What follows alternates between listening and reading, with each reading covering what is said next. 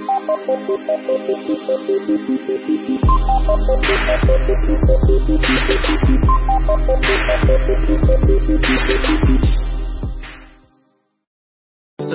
church planting missionary of Radical City Church in Portsmouth, not to be confused with Portsmouth, though it's spelled that way. Portsmouth, Virginia, and I am absolutely excited to be here. It's always an honor to stand before people who love the Lord and some who may not love the Lord as of yet and proclaim the gospel.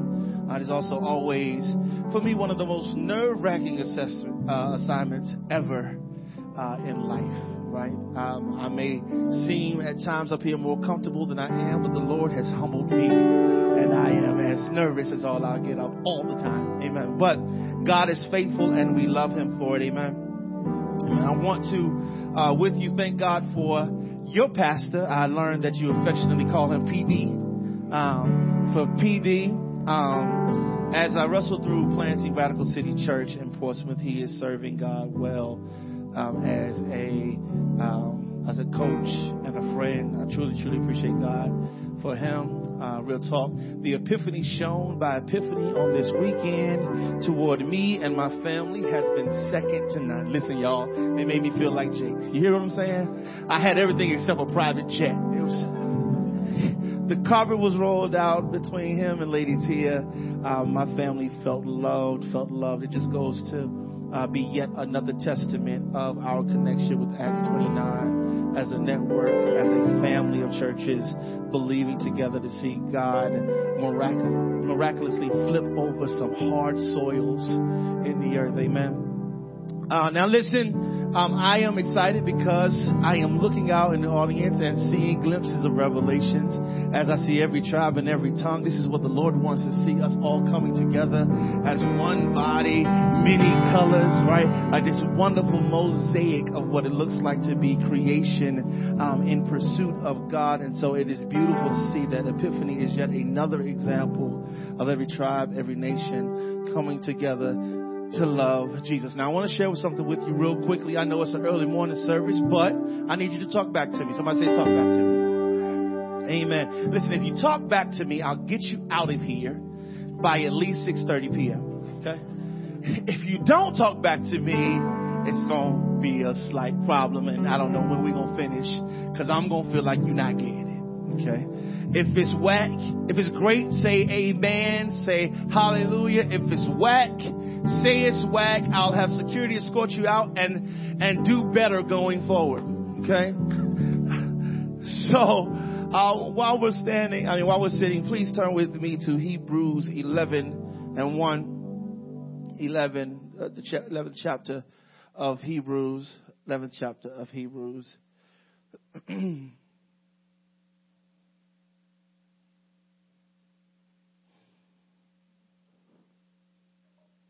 Great is thy faithfulness, O God, my Father. There is no shadow of turning with thee. Thou changest not, thy compassions, they fail not. As thou hast been, forever will be. Sun, moon, winter, springtime and harvest. Sun, moon, and stars in the chorus above. Join with all angels in manifold witness to thine own faithfulness, mercy, and love. Great is thy faithfulness. Great is thy faithfulness. Morning by morning, new mercies I see.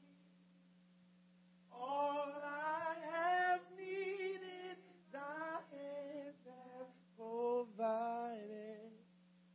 Great is thy faithfulness, Lord, unto me.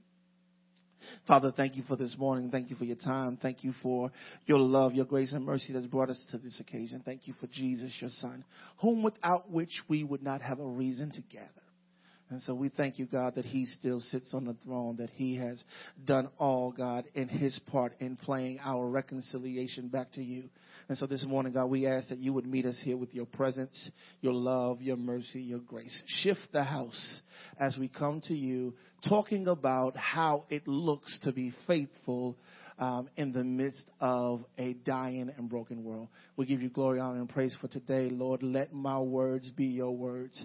Let my heart be your heart, God. Let it exemplify your thoughts towards us, God, both in a chastening and loving way. In Jesus' name we pray. Amen. Amen. So I had thought, see how much time I got? Okay, amen.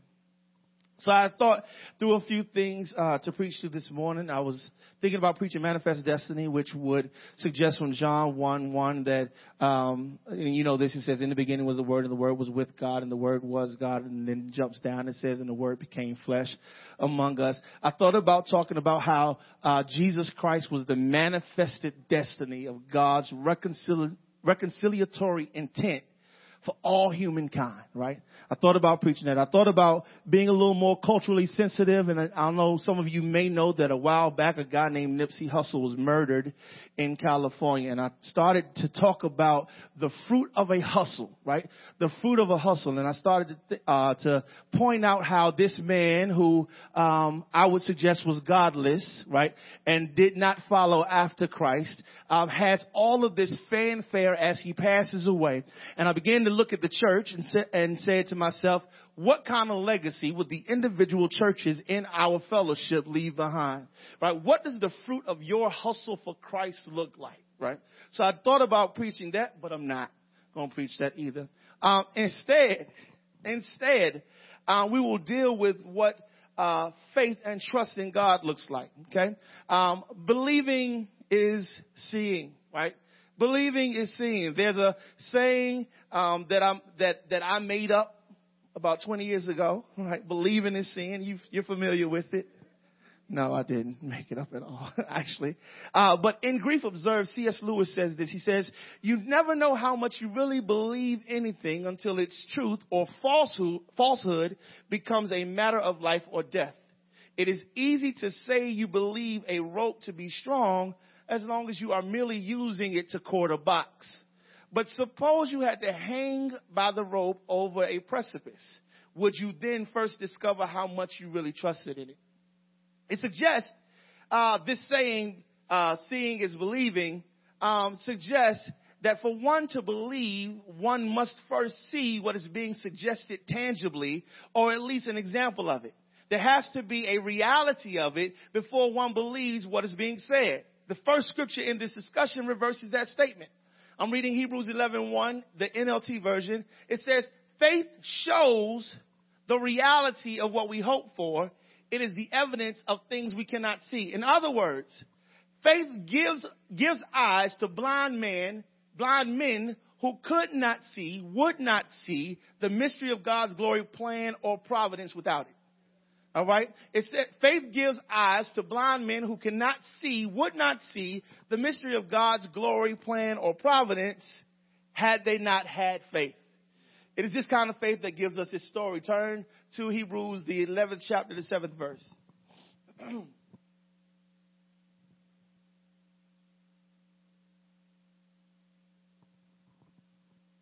It was by faith that Noah built a large boat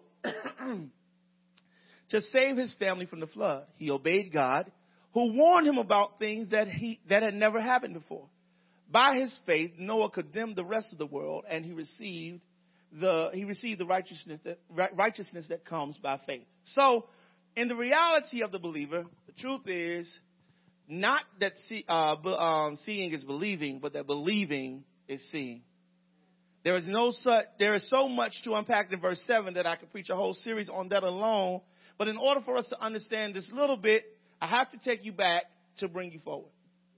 So God creates man perfect and without flaw, with dominion and rulership on the earth. He gives them responsibility and freedom to do as they will. They simply must obey one rule: don't eat from this particular tree.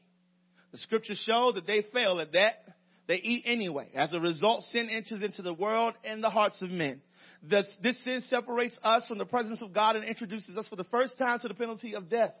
This sin would be the culprit to many bad things, one being one of the most notorious murders that the Bible had ever seen.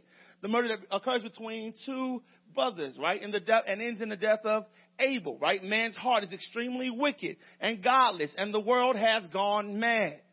This sin will put us in need of a Savior. This all happens, though, just in the first few chapters of Genesis. Genesis 6:9. This is the account of Noah and his family. And Noah was a righteous man, the only blameless person living on earth at the time, and he walked in close fellowship with God, which is really similar to his great-grandfather Enoch, right? Noah was not blameless because he was perfect. Noah wasn't immune to sin, right? He wasn't righteous because he made all the right decisions, right? But he was, above all, faithful to God. It wasn't anything that Noah did that made him righteous outside of his obedience and trust in the Father. And Noah had plenty of opportunity to obey, right? If the world around Noah is wicked, it means that Noah has the opportunity to be wicked with them, right? If we go to a movie, I'm a movie guy. When I do watch TV, there's a movie called Evan Almighty. In this movie, it's a comical depiction of the story of Noah and the ark, right? This guy is working. He's doing what he's doing, etc. God tells him to build an ark. People start looking at him like he's crazy, okay? They start looking at him like he's crazy. They start ridiculing him, etc., right? All of these things happen, and Noah continues, or Evan in this particular case, continues to be faithful. I'm using this so that when you see the movie, you'll see what we're talking about. He had all of the opportunity to disregard what he heard because the people around him were saying, well, quite frankly, what his flesh would say was true. You're bugging. Why are you building a big boat? It doesn't make any sense for you to do that. It's crazy of you to do that. His wife is about to leave him, right? His wife is about to leave him. And I love this one scene in the movie. Morgan Freeman, who's playing God in this particular movie, says to his wife, when she says, how am I supposed to have faith with him? Like, how am I supposed to love him better when he's saying all of this crazy stuff? And Morgan Freeman says to her, he says, when you ask God something, does he do it for you or give you an opportunity to be it? Right? So I'm suggesting that when we ask God for more faith, do you think he's going to drop it out of the sky or put you in circumstances that will require you to exercise more faith? Here we are with Noah, a righteous man, a blameless man, being faced with a decision to do something that he had never seen before because God simply said it. My title today is very simple. I don't have to see it if he said it. I don't have to see it if he said it, right? So Noah had plenty of opportunities to disobey, right? Genesis 6:11 says this way. He says, God observed all of this corruption in the world, for everyone on earth was corrupt. The 13th verse, he says, so God said to Noah, I have decided to destroy all living creatures, for they have filled their hearts with violence. Yes, I will wipe them all out along with the earth. So here, the Father of creation is about to wipe out all creation because they have disregarded the Creator. Right? Hebrews 11:7. So the first part of Hebrews 11:7, as we move swiftly through this, he obeyed God, who warned him about things that had never happened before. One version of the scripture says things that have never been seen. Here's a point to ponder. When God says it, I don't have to see it until I see it, if I ever see it. Right? When God says it, I don't have to see it until I see it, if I ever see it. What I mean there is this, right? When God says it, the first part, I don't have to see it, meaning that, listen, I'm moving just because he said it, right? If he says there's a step here, though there isn't one, and then I'm going to step up a step, I'll make the step, and then y'all will be like, oh, my goodness, he's floating, right? Right? Until I see it, right? I'll see it once I make the step, right? If I ever see it. Now, what I mean by if I ever see it, many of us are living the realities of our grandparents' faith, right? Many of us are living out the manifestations of prayers prayed generations ago. Many of us, even even in the systematic woes of this world, are the examples of what someone saw in change hundreds of years ago, right? There's a lot of things happening now that faith brought us to, and so I don't have to see it until I see it, if I ever see it. So I'll keep praying, I'll keep moving in faith, because it may affect my children and my children's children. Amen? Y'all talking back, y'all want to get out early. Good gracious. For us, we have to see what God says. We have to see what God is saying tangibly. For many of us, we have to see what God is saying tangibly before we step out there. God is calling some of us to a faith that trusts Him enough to walk on water, or in this case, build a boat for water coming that had never been seen before. We have to see it. If I could parenthetically pause for a second, I just want to ask you, what boat has God asked you to build? What boat has God asked you to build? God has given us dreams, plans. We've got books, manuscripts, plays, treatments for movies in our heads, and some of them are sitting on our desk, and they sit there because our lack of trust and faith in God hasn't produced in us the necessary things yet to build the boat. I'm suggesting to someone in here who feels the impression of God's calling to you, for you to be greater by way of Holy Spirit, to step out on faith and build your boat. Move in the direction of the impossible, that the never seen, the never done, and see it because God said it. See it because God said it. Remember, faith produces sight. Faith produces sight. It did for Noah. God told Noah that it would rain for 40 days and 40 nights, and it would produce a flood. Now, let me break this down. God asked Noah to build a boat that he had never seen, for a God he had never seen, because of some rain that was coming that he had never seen, for a flood coming that he never seen. Right? So Noah is just out here putting wood together. He don't even know what it's going to look like. Okay, he isn't an architect. He ain't got these engineered drawings. He doesn't even know what it's going to look like, right? Remember, I don't have to see it, if he said, until I see it, if I ever see it. Noah just started gathering the gopher wood. He just started putting together the things. He just started nailing. I don't even know how they did what they did back then. I don't know what they made nails out of. All I know is Noah was the first carpenter, right? And he built a boat with some stuff that he had never seen before. Everything that God asked Noah to do took faith. It took trust. It took blind following. It took endurance. It took perseverance. How is your faith shaping up? What steps have you not taken because you had to see it first? For someone struggling with faith to launch out, trust God. Listen for instructions and go get it. Don't be concerned with the length of time it takes to accomplish that. It's not necessary. Right? The first thing that we think about is when God has told us something and we start moving after it, we quit before we get to the end because it's taking too long. Right? It took Noah 120 years of faithfulness to build a 510-foot long, 4-story high boat for some stuff that was coming that he hadn't seen. Now here it is, people are looking at this monstrosity saying, what in the world is that? Ha, ha, ha, you foolish man. You wasted 120 years of your life for something that's not coming, for something that hasn't seen. And many of you know exactly what I'm talking about. I am trying. My business is just not taking off. I am trying to do everything I could do. My career field, I know I'm going to school. I'm taking the classes. I'm just not getting the steps up that I want to. And I know this is the path. It's just taking too long. God is saying, endure that. Be patient. Because here's what you're learning some things in the process. Noah could definitely build a house if he built a boat from this point forward. Right? So when God is telling us to be faithful, we want to make sure that we're faithful regardless of the length of time that it's going to take or how long it's taking. Amen?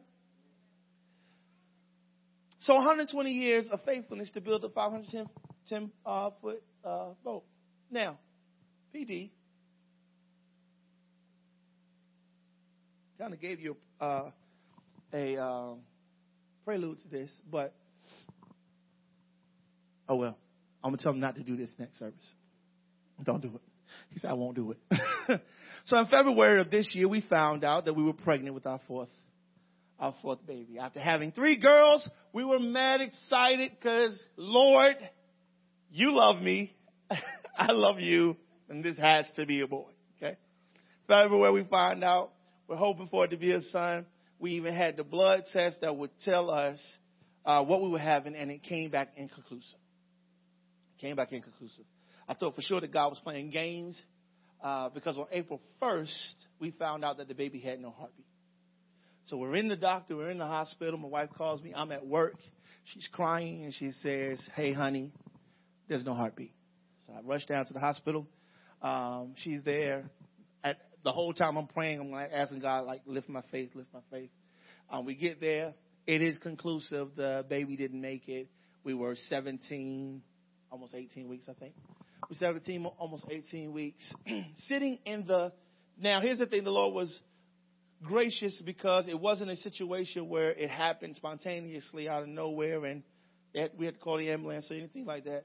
Get to the hospital and they're giving us the different options for how to terminate this situation. We can wait it out or we can schedule a procedure. We scheduled a procedure. And even in that, the doctors were baffled because we were smiling, we were talking, we were like, hey, God knows. We don't know why this happened, but it is what it is, etc. Sitting in the hospital, I heard the Lord clear as day say, go back immediately. Don't wait. The doctors are saying, hey, y'all have to wait 6 months to a year before you have another child. I'm going to be honest with you. Outside of the Lord's voice, I was a little selfish. I'm about to turn 40. I ain't trying to have no kid at 40. Let's go ahead and get this done. But the Lord say, hey, do this.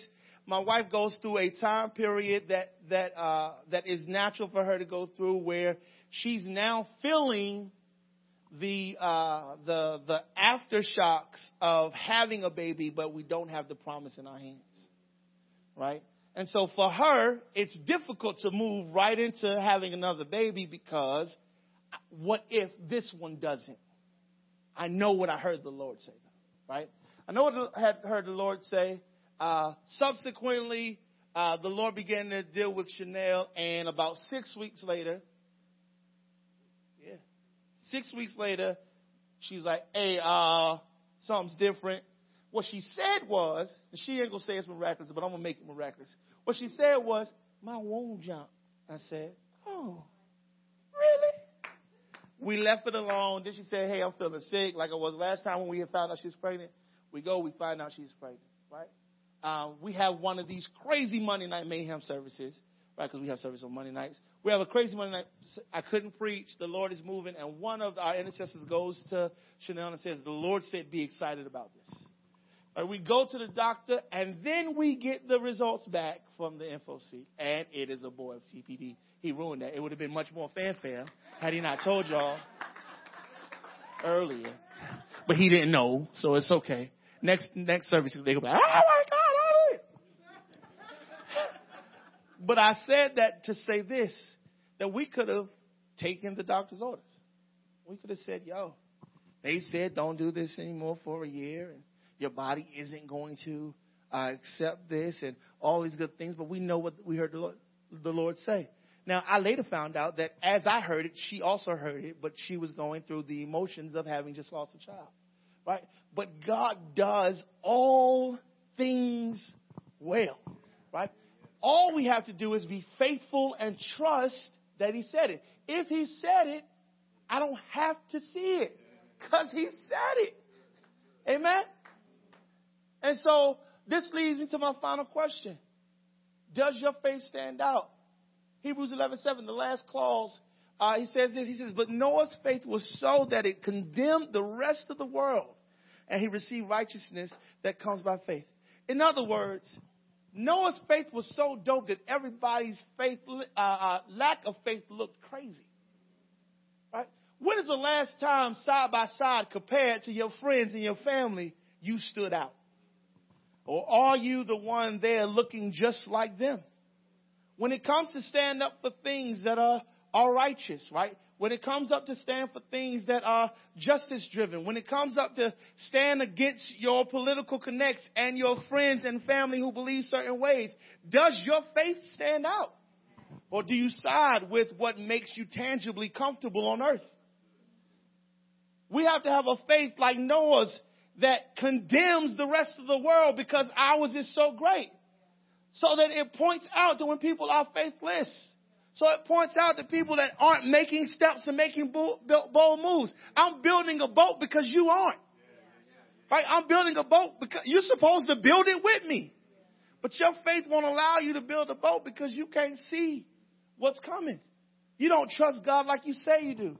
This scripture points out the human capability to trust in our Father. It is not written to mock humanity's brokenness, but as an example of how we can walk after righteousness, how we can, above all, be faithful to the Father. And it shows clearly what the antithesis of a faithful life leads to: death. You know, we don't talk about this much anymore, right? Hell. Hell has become an untouched term. We want to please our congregants, so we don't say things like that. Be nice. Say eternal separation, right? Use these words because it's less offensive, right? But let me emphatically say it again. A faithless, disobedient life will for certain lead to death. It will for certain lead to eternal damnation. It will lead to an eternal reality of being separated from God for eternity. It will lead to hell. It will lead to hell. Everybody standing. But it doesn't have to. It doesn't have to. As I stated earlier, Noah was not blameless because he was perfect. Noah wasn't immune to sin. He wasn't righteous because he made all the right decisions. But he was above all faithful to God. Right? It wasn't anything that Noah did that made him righteousness. It was his faith. It wasn't anything that made him blameless. It was his faith. It wasn't anything that he did that made him good. It was his faith. It was his obedience to trust in God. And it is this trust in God that brings us to salvation. And that salvation through Christ's sacrifice is what makes us righteous. You see, I didn't see this before I did it, but I always look for something that's in the scripture that I've never heard before. And I saw for the first time the ark as a typographical example of Christ. Right? In him is righteousness. In him is goodness. In him is perfection. Right? The ark and Christ were provided by God as a means of salvation. The ark was provided by God. Jesus was provided by God. Both endured the outpouring of God's wrath. Only in the ark was there escape from judgment. Only in Christ is there escape from judgment. Both must be embraced by faith. In the ark was all that was needed for preserving life after the flood. In Christ is all that is needed for life after life. But while the ark is temporal salvation, Christ is eternal. The ark was made of wood. Jesus was nailed to wood. The ark saved a few. But through Christ, many will be saved. And today you have an opportunity to come to Jesus, God's gracious provision for all. Some of us in here are believers. Praise the Lord. And the Lord is asking us to step it up in faith. Some of us are on the edge. Some of us grew up in church. I'm still doing my business. Right? God is calling us to step forward and make a decision to live for Him forever. Because like Noah and the people who lived in that town, outside of the provision of an ark named Jesus, you will go to hell. Now, this isn't me saying this to scare anybody into salvation, because I know for a fact that scared salvation won't last. Hell is not a thing that should scare us. It's a thing that should make us appreciate Christ because He gave His Son so that we don't have to go. Right? So the reason I try to preach heaven above all things is because heaven is our escape route. I'm not scared of hell. I just love Jesus. And as a result of loving Jesus, I get to embrace eternity with Him forever. Amen? Is there anybody here who wants to embrace eternity with Him forever? And so now, God, as every head is bowed and every eye is closed, we pray for the one who doesn't know you. We pray that in this moment, God, the Holy Spirit will begin to tornado their heart and wrap it with love and mercy and grace. Let there be a picture of all of the things that you saved them from, all of the times they could have been disconnected through death. Let this moment be the moment that they make a decision to follow you forever. I can't save them. PD can't save them. Only you can save them. Only you save Jesus. So let them make a decision in this moment to accept you as their Savior forever, as their vacation plan that would put us and wrap us up in heaven forever. And for those of us, God, who are afraid to build boats, I ask, God, that you would endow us with a Holy Ghost boldness, that in the face of looking crazy, in the face of looking stupid, in the face of unknown, that you would allow us to step out and build a boat in front of some people who are awed by what we've done. Let our crazy faith awe and stun people. Do it now by your will. Now, Lord, I pray for this house, God, these people, Father. We pray that Epiphany Church would be the ark in Wilmington. That thing that stands out above all else, that shows, hey, we are here. We are here because we represent the salvation of our Lord. We are unafraid. We are unapologetic. We will go into the dark places for the wild things to pull them out of the dark by the Holy Spirit's power. We pray that you seal them in this, that you seal us in this moment. We will love you forever because you are the God of forever.